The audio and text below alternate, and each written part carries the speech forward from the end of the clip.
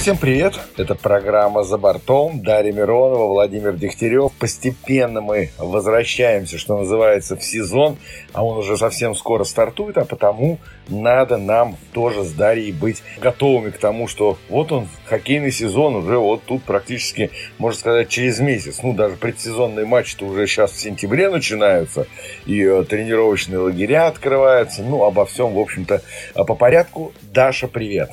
Привет, Владимир, баритон на связи, и я Дарья, сопрано. На самом деле я форму не теряла, потому что в той или иной степени хоккей все равно существует. Я скорее не готова к тому, что нужно опять ходить на игры и смотреть еще больше матчей. И как-то все это вместить в свое футбольное расписание. Так, ты ходишь на Майами Интер? Майами Интер улетели в Лос-Анджелес. Конечно, когда наша программа выйдет, уже сыграет. И после матча в Лос-Анджелесе Месси отправится в сборную. Но для прикола, опять, Владимир, я видела, что в наших чатах очень активно болельщики, любители хоккея обсуждают и футбол, что стали подглядывать из-за Майами Интер благодаря Месси. И ты там писал, что да, знаете, как бы в Америке главное это все-таки футбол, в который руками играют, НФЛ. Мол, куда там МЛС. Владимир, я тебя разочарую. Во-первых, я уже рассказывала и на прошлой неделе о том, как бьют рекорды продажи. И даже сейчас средняя стоимость билета на матч Интера и Лос-Анджелес, который пройдет в воскресенье, знаешь, какая? $789. А все домашние матчи команды НФЛ Лос-Анджелеса 759. Представляешь, все и один билет. Так что, Владимир, футбол только начинает набирать обороты. И я тебя также разочарую. Уже в прошлом году, еще когда даже Месси не приехал, средняя посещаемость МЛС была выше, чем у НФЛ и у НБА. Потому что за последние лет 5 стремительно падает интерес к НФЛ. Понятно, что в Супербоул это не сравнится. Но именно средняя посещаемость, средний просмотр матчей к НФЛ немножко есть проблемы. Понятно, что люди всегда ищут что-то новенькое, что-то более дешевенькое и так далее. Слушай, а вот когда Месси уедет, закончится у него контракт, интересно, кого они позовут? Нет, когда закончится, ты подумай, здесь же все равно работа на перспективу. Сначала будет чемпионат мира, к тому времени уже будет безумный интерес к футболу, строится новый стадион, и я думаю, что какую-то позицию рабочую Месси придумает. Плюс, видишь, Дэвид Бекхэм оказался просто каким-то безумно шикарным менеджером. Человек, который может привлекать, развивать, и ему вообще нужно вручить какую-нибудь награду, потому что из всех видов спорта это просто оказался такой злой гений, что не сравнится, например, с Баффало. Тут новость грохнула, она, с одной стороны, прикольная, с другой стороны, не знаю, есть какая-то нотка грусти в этом. Короче говоря, решили Баффало Сейберс, то есть мы и с Любушкиным, который на тот момент еще был игроком Сейберс, обсуждали, да, это и много вопросов тоже про посещаемость, интерес Баффало. У меня даже есть тут знакомые, которые переехали с Баффало во Флориду, и у них дети, несмотря на то, что уже во Флориде родились, все равно все вносят Баффало, они ходят на все матчи, когда приезжает Баффало Сейберс сюда. Вот.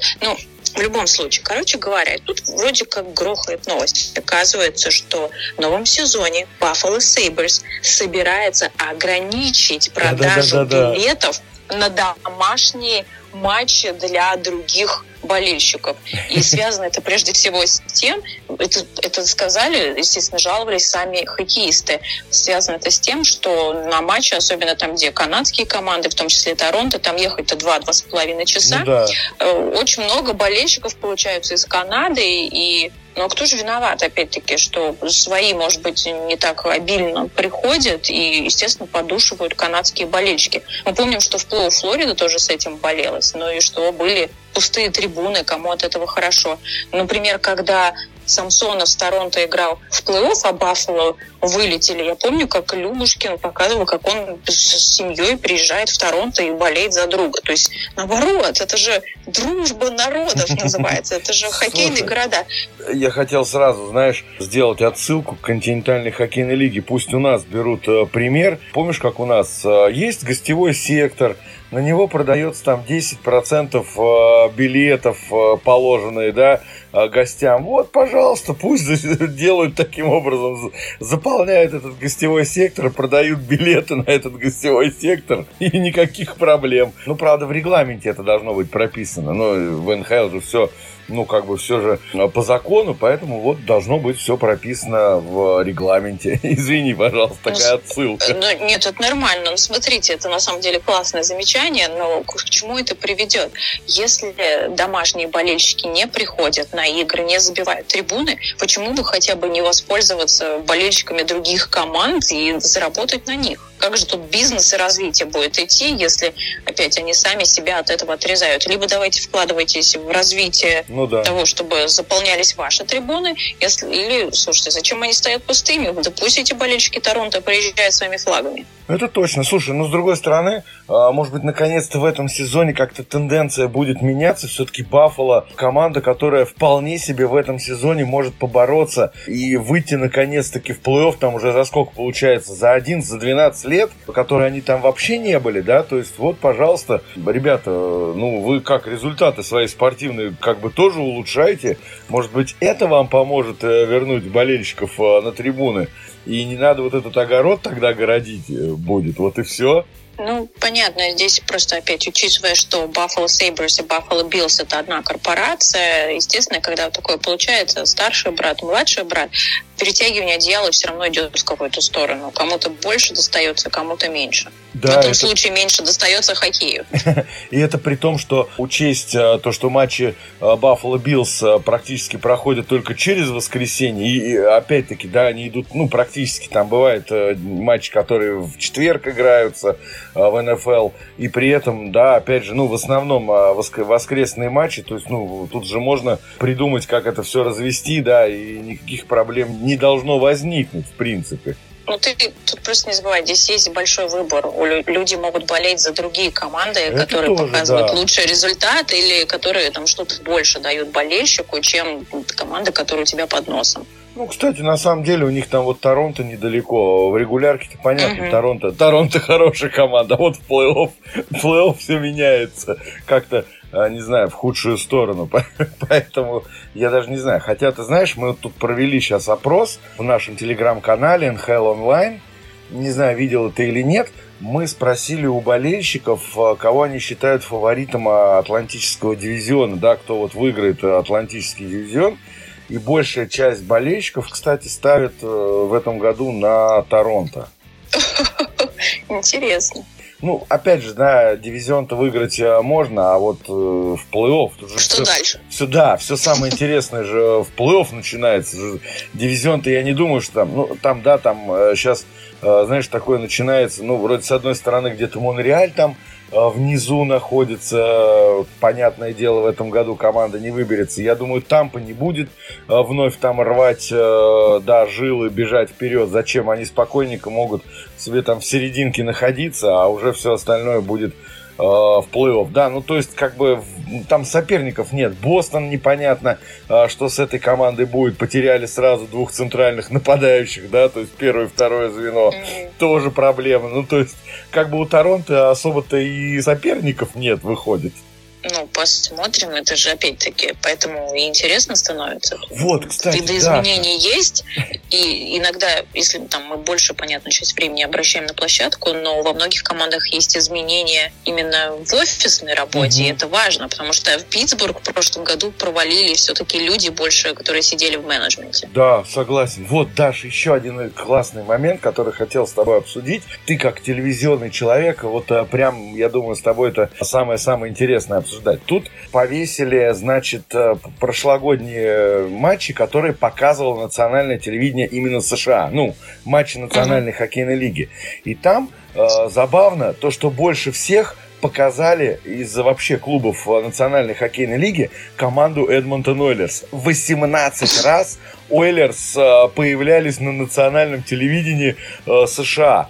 При этом... Нет, подожди, это сразу поправка. В каком смысле имеется в виду национальный? У нас нету просто такого одного объединенного канала, чтобы называть его национальным. Ну, да, есть да. матчи, которые имеется в виду, что их показывали по всем штатам. Да. Я просто неправильно сформулировал. Ну, это я поясняю, потому что здесь реально немножко другая система. Здесь нету там одного национального. Это такое, с вашей стороны части есть. А здесь миллион каналов, здесь такого просто нет понятия. Я поняла, про что ты говоришь. Это ABC, потому что там подписан Disney, да, ESPN, это все одна завязка, ABC. И бывают такие матчи, которые в одно и то же время, там какой-то матч выбирают, это обычно выходной день, которые транслируются на все штаты Америки.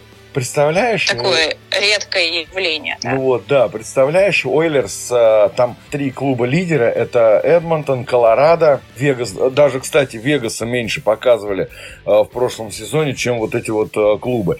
А самое интересное, ну, наверное, знаешь, как с одной стороны, ну, как самое интересное, а с другой стороны, в общем, наверное, вполне ожидаемое, ни разу не показали Виннипег, Калгари, Оттаву и Монреаль, вообще 0. То есть вот эти 4 команды не показали вообще ни разу.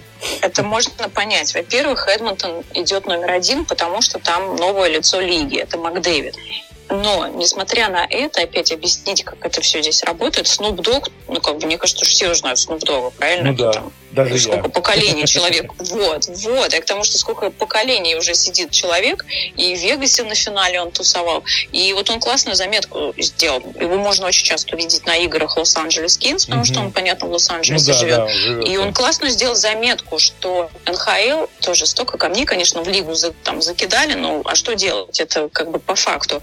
МакДэвид, несмотря на то, что это лицо хоккея в Северной Америке, да, лицо НХЛ, это мировая лига, на самом деле никто его не знает в США. Поэтому, конечно, номер 1 причина, почему показывали так много Эдмонтона, они пытаются показать звезду лиги. Но это ни к чему не приводит, потому что люди, если даже там случайно включили, посмотрели хоккей, опять Канада, США, это все-таки немного разное. Нужно лепить свою доморощенную звезду, пока что НХЛ это не догадалась сделать. Какую-нибудь американскую. Ну да, но получается, что у нас все равно, видишь, у НХЛ головной офис есть в Нью-Йорке, понятное дело, и в Торонто, но как ни крути, все равно это ассоциируется больше, что НХЛ это про Канаду. Но Канада это все-таки здесь не такие масштабы, как в США. Да, поэтому получается, что вот такой конфликт интересов, что на самом деле никто вот так масштабно, никто не знает. В НХЛ нет такого человека, который может сравниться с Леброн Джеймсом, с Томом Брейди.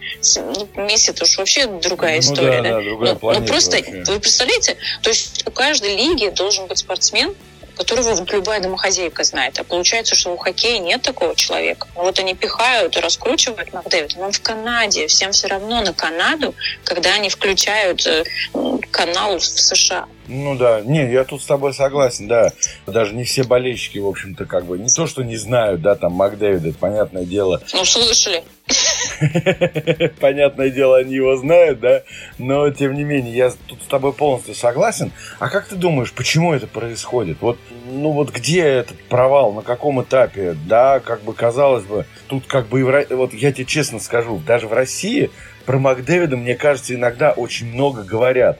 Даже больше, чем, ну вот, может быть, надо. Ну, не знаю, понятное дело, болельщики НХЛ, им это интересно, это здорово. Но вот иногда мне кажется, что про него даже вот здесь как бы очень много говорят. Ну, понятное дело. Ну, 100% больше говорят в России, наверное, про МакДэвида, чем в США. Потому что хоккей в своем масштабе по сравнению с другими видами спорта и с другими развлечениями, он очень маленькая ниша, и он не в состоянии конкурировать. Поехали дальше. Смотри, скоро уже открываются, да, и тренировочные лагеря, и, собственно говоря, начинается, наверное, уже вот такой этап самой-самой подготовки, когда просыпается, можно сказать, хоккей, да, вот такое затишье небольшое в августе, оно все равно как-то возникает. Но вот сейчас уже все, там, этот приехал, там уже показывают, кто где тренируется. Скажи, пожалуйста, вообще вот что сейчас во Флориде, как вот что-нибудь слышно там у вас? Какой-то интерес вообще появился к хоккею, там что-то ждут вот сейчас от команды, там какие-то разговоры, может быть. Ну, просто интересно, как оно у вас там сейчас? Ну, я вот рассказываю, здесь опять такая грань, даже люди, которые, допустим, детский, юношеский хоккей, у них, они живут своими интересами, и ты не услышишь ни от родителей, ни от детей, там, что они вот опять-таки потом хотят быть Макдэвидами. То есть люди могут отдавать там бешеные деньги на разные классы, дополнительные занятия, там, туда-сюда ездить, но это не означает, что они сумасшедшие фанаты того же Макдэвида, Питтсбурга и так далее. По крайней мере, во Флориде такого нет, это 100%. Это надо учитывать, это важно.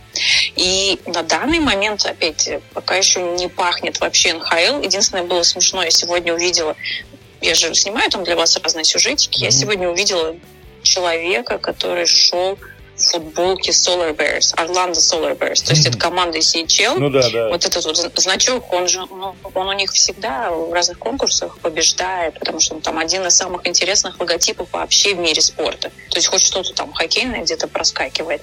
И вот так вот можно вообще не впопад увидеть человека. Так вот, поскольку начался учебный год, в США он начинается раньше, 14 августа, и одновременно начинаются хоккейные академии, начинается свой сезон. Поэтому сегодня вот у нас такой праздник называется, наподобие как Мир, труд, май, знаете?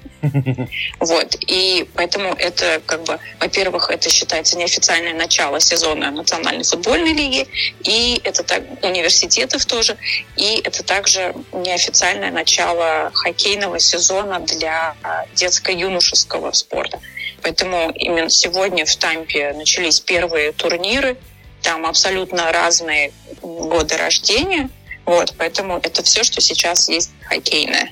Слушай, вот у меня еще один вопрос. Ну так, знаешь, Инстаграм листаешь, там ленту, все там смотришь. А бейсбол вообще вот какое место сейчас занимает? Ведь, да, вот, не знаю, может быть, это правда, неправда. Я вот сейчас читаю там, опять же, много, да, и именно вот американской прессы. Они пишут, что в некоторых городах бейсбол вообще вот стал, как бы не проваливается, но есть проблемы. Вот ты говоришь, да, там НФЛ, баскетбол, там НБА.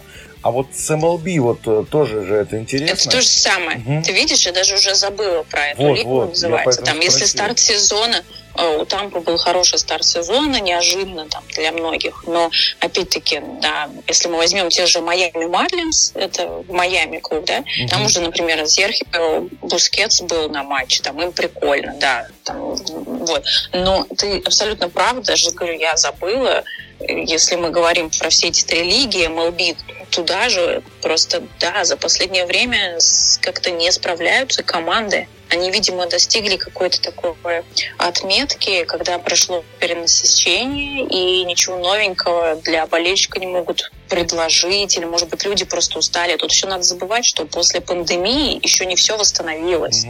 Поэтому болельщики как-то отдают предпочтение, не знаю, дома смотреть, там, идти куда-то, еще что-то сделать, чем идти на, опять, там, извини меня, другие стадионы. Это тебе не хоккейный КХЛ стадион на 5000 человек. Тяжело забивать стадионы там по 40 тысяч каждый раз. Нет, это понятно, я понимаю, конечно, на каждый матч, тем более в МЛБ этих матчей вообще там больше 100 штук, и ходить на каждый, это просто нереально. Я с тобой тут полностью согласен, да, там, по-моему... Да, они же там как заряжают домашние серии, да, там по 3 матча, это ужас. А с другой стороны, вообще, вот, опять же, да, я посмотрел, там вот НФЛ там стремится что-то сделать, да, вот эти вот, помнишь, попытка у них там мультяшных героев, там вот эта мультяшная озвучка, и сделать там, чтобы детям это было интересно, да, там в виде мультфильмов у тебя матч НФЛ там проходил.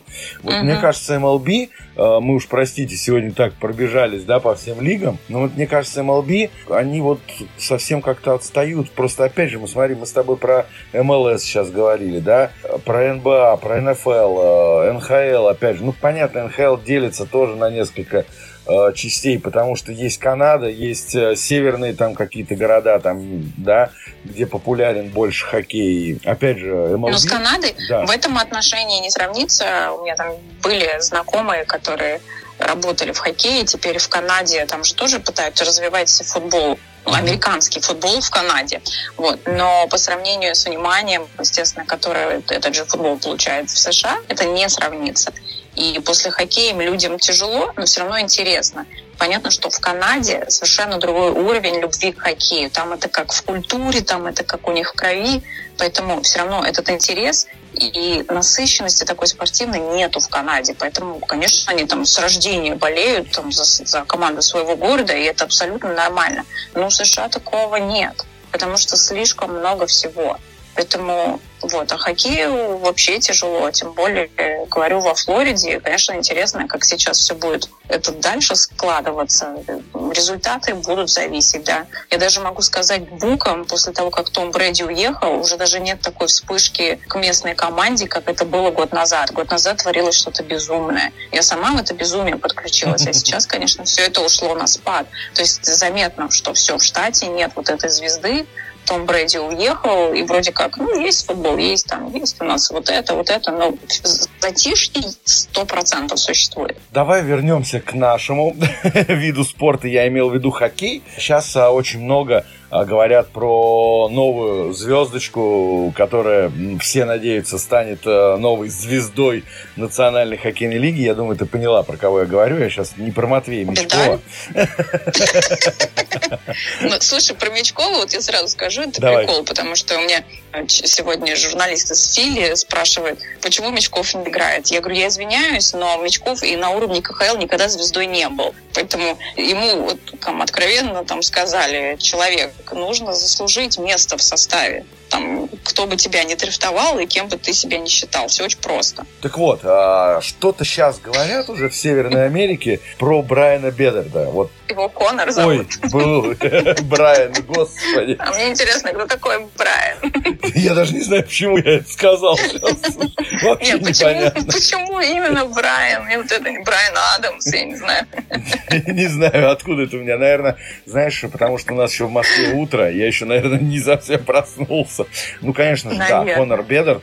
Слушай, опять же, говорят что-то про него вот сейчас так, вау, там ждут... Владимир, там, конечно, на хоккейном НХЛ сайте говорят, там на локальном, в каких-то медиа хоккейных, в отдельных. Это все очень маленькое. Во Флориде нет, не говорят. Если включить телевидение, как ты говоришь, там тоже никто не говорит ни про Бедерда, ни про хоккей. Есть проблемы помасштабнее, и люди поинтереснее. Так, для давай. Конечно, какие масштабные проблемы? Выборы нового президента? Слушай, там есть, конечно, свои приколы, да, с президентом. Тут они устраивают кинокомедии. Плюс не забывай тоже, вот у нас так смешно. Не смешно, что было на Гавайях. Там действительно все было тяжело, да, пожар. Смешно, что немножко смешно, как к урагану нас готовили, там все закрыли, посадили, работы отменили, учебу отменили, то есть там даже на телевизионной работе там оставили там людей, которые такие опытные, привыкли там работать в буре, ураганы, окей, хорошо, удачи им. И по сути в нашей части ничего не было. То есть ураган очень серьезно. Как-то он просвистел, то есть так как готовились, как вот это вот освещали, давили. Вообще этого ничего не было. Там проблемы видела я уже когда он ушел в Южную Каролину. Там, да, действительно машины летали, люди погибли. Где-то было навстречу около Мексиканского залива. По Флориде, конечно, он более-менее проскочил. И там никаких особых потрясений вот у нас точно не было. Наоборот, такие, окей, и зачем вы закрыли бассейны на 3 дня? Я хочу купаться. То есть зачем вы нас не пускаете туда-сюда? Ничего не было. Поэтому, да, есть проблемы, знаешь, поглобальнее, не до Бедерда тут было. Значит, про него мы еще поговорим. С другой стороны, вот почему так, видишь, вот делали интервью с Любушкиным, и все, и гроза, и интернет закончился, и вообще все подряд. Слушайте, вот самое интересное, что когда мы тогда писали интервью, погода была гораздо напряженнее, меня все время выбрасывало из эфира, да. А в ураган я тоже думаю, серьезно, если бы я знала, можно было бы просто сидеть и записывать одну программу за другой, ничего не было. И там готовилась уже, можно сказать, убежище сделал, бесполезно. Ну, смотрите, опять про Флориду, вот мы там смеемся, кто как провел лето, это же важно. Например, Мартен Сен-Луи, да, сейчас я понимаю, что он тренер Монреаля, но для, опять, узкого круга людей человек все равно глубоко ассоциируется с Тампой. Там я присылала сюжетик, понятно, что и баннер с его именем висит, да, это большой человек до Тампы. И опять, я просто вот в КХЛ такого себе не могу представить и вспомнить, что такое было, тем более, чтобы это прям вот реально практика такая была. Он, Мартен, включался по Зуму к молодым людям, которые там в кемпе были, знаешь, там дети от 10 до 18 лет. Вот они на льду покатались, и потом человек просто к ним, представляешь, в зуме включается и рассказывает, там, дает какие-то советы, свои истории. Для людей это обалденно. И это не единичная история этого лета, потому что возьмем, это я сама через это прошла. Помощник Питтсбург Пингуинс приезжал с семьей отдыхать во Флориду и параллельно решил провести кемпы на разных аренах маленьких, там по 2 дня, принимал всех там от 10 до 18 лет. То есть, понимаете, человеку вроде как летом можно дурака валять. А он еще и поработал, он там заработал. Он не просто поработал, он заработал. И тоже там семинары для родителей устраивал, что-то, какие-то советы давал. Бриндамор и то же самое делал. Там проводит кемп, естественно, в Каролине. И человек такой, а почему вот мне не прийти и не покататься, и не поддержать детей? Марун до того, как он отправился куда подальше из Тампы, то же самое, я эту историю уже рассказывала. Я даже хотела, там, не помню, у нас там конфликт в календаре был, поэтому я хотела своего ребенка записать в этот лагерь. Представляете, такой Марун взял, пришел с детьми, покатался, потом тоже провел с ними собрание. Обалденно, просто какие молодцы. Тоже так же. Главный тренер Детройта тоже дурака не валяет. Пришел там уличный хоккей, какие-то уроки приводит, детей учат на роликах кататься. Пришел человек, поддержал, рассказал. Их же никто не заставляет. То есть люди на каком-то определенном уровне сами понимают, так, нам нужно развивать хоккей, нам нужно не забывать про своих болельщиков. И где это все должно начинаться? Правильно. Нужно детей, даже которые ничего не знают про хоккей. Вот эти уличные лиги придумают. Нужно вот здесь это сделать. Но опять, это мы говорим, не что я там называю Детройт. В Вашингтоне, там, я не знаю, насколько, мне кажется, у нас болельщиков Вашингтона все-таки много. Этот Спенсер и Карбери, да, и вот так подумать, человеку всего лишь 41 год, поэтому там какие-то ожидания, не знаю, тяжело выдвигать, хотя, понятно, он хорошо знаком с организацией, да, там и с Hershey Bears работал, там в Торонто образно набрался, но ему такой прямой вопрос задавали, там, что вы будете менять? Он сказал, что он там собирает структуру игрового рисунка изменить. И там самое главное, оказывается, для Вашингтона нужно по-другому играть в средней зоне и в обороне. Про Кузнецова тоже спрашивали, опять вот эти мы там, не знаю, для кого-то это драма, но, по-моему, Кузнецов сейчас прекрасно проводит время в отпуске. Он там собрался помочь ему там почувствовать себя хорошо, чтобы он заиграл на новом уровне. Это опять про то, кто как проводит лето. Ну да. Ну да, в КХЛ эти случаи, даже не случаи, я бы сказал, вот эти моменты, они, ну, прям были, они совсем единичные были. Там вот игроки ЦСКА, несколько человек вот такие проводили штуки, да, вот то, что ты сейчас рассказывал, они там собирали детей, там Антон Слепышев в этом участвовал. Слушай, там Прохор Полтапов, кстати. Это когда собирают, а тут люди просто такие. А вот там, вот смотри, там в лагере, а вот я пойду. Их никто не просит, их никто не заставляет. Они просто, ты знаешь, тут, конечно, там на катке они что, ходят, они работают. Они такие, так. А вот пойду там поддержу и своих коллег, и там детей удивлю. Ну вот, кстати, Паша Бучневич, который проводил отпуск в Череповце, он также собрал детей в Северстале, да, там, в Череповце, и проводил вот с ними такое там занятие. Реально, вот Павел Бучневич это делал. Там еще кто-то из игроков, да, Артемий, кстати, Панарин, тоже такой вот в Москве проводил мастер-класс. Он как бы назвал это мастер-классом, да, но вот он такой проводил. Ну, там есть свои нюансы, мы тоже как-нибудь это обсудим. Но вот, по крайней мере, несколько человек, я вот точно знаю, что они это делали. Ну вот, и знаешь, лето проходит с полезностью, там для детей это многое означает, но мне кажется, все-таки люди в карму свою очень много очков вносят, да, делая такие хорошие, да, вещи. Вот давай на этой оптимистичной ноте наш разговор и закончим. Ну и я думаю, что постепенно, вот мы уже говорили, сейчас количество подкастов, соответственно, будет уже увеличиваться. Мы приближаемся уже к сезону, а есть, значит, о чем нам поговорить. Это была программа «За бортом». Дарья Миронова, Владимир Дегтярев. Даш, тебе огромное, как всегда, спасибо, было очень интересно. Спасибо.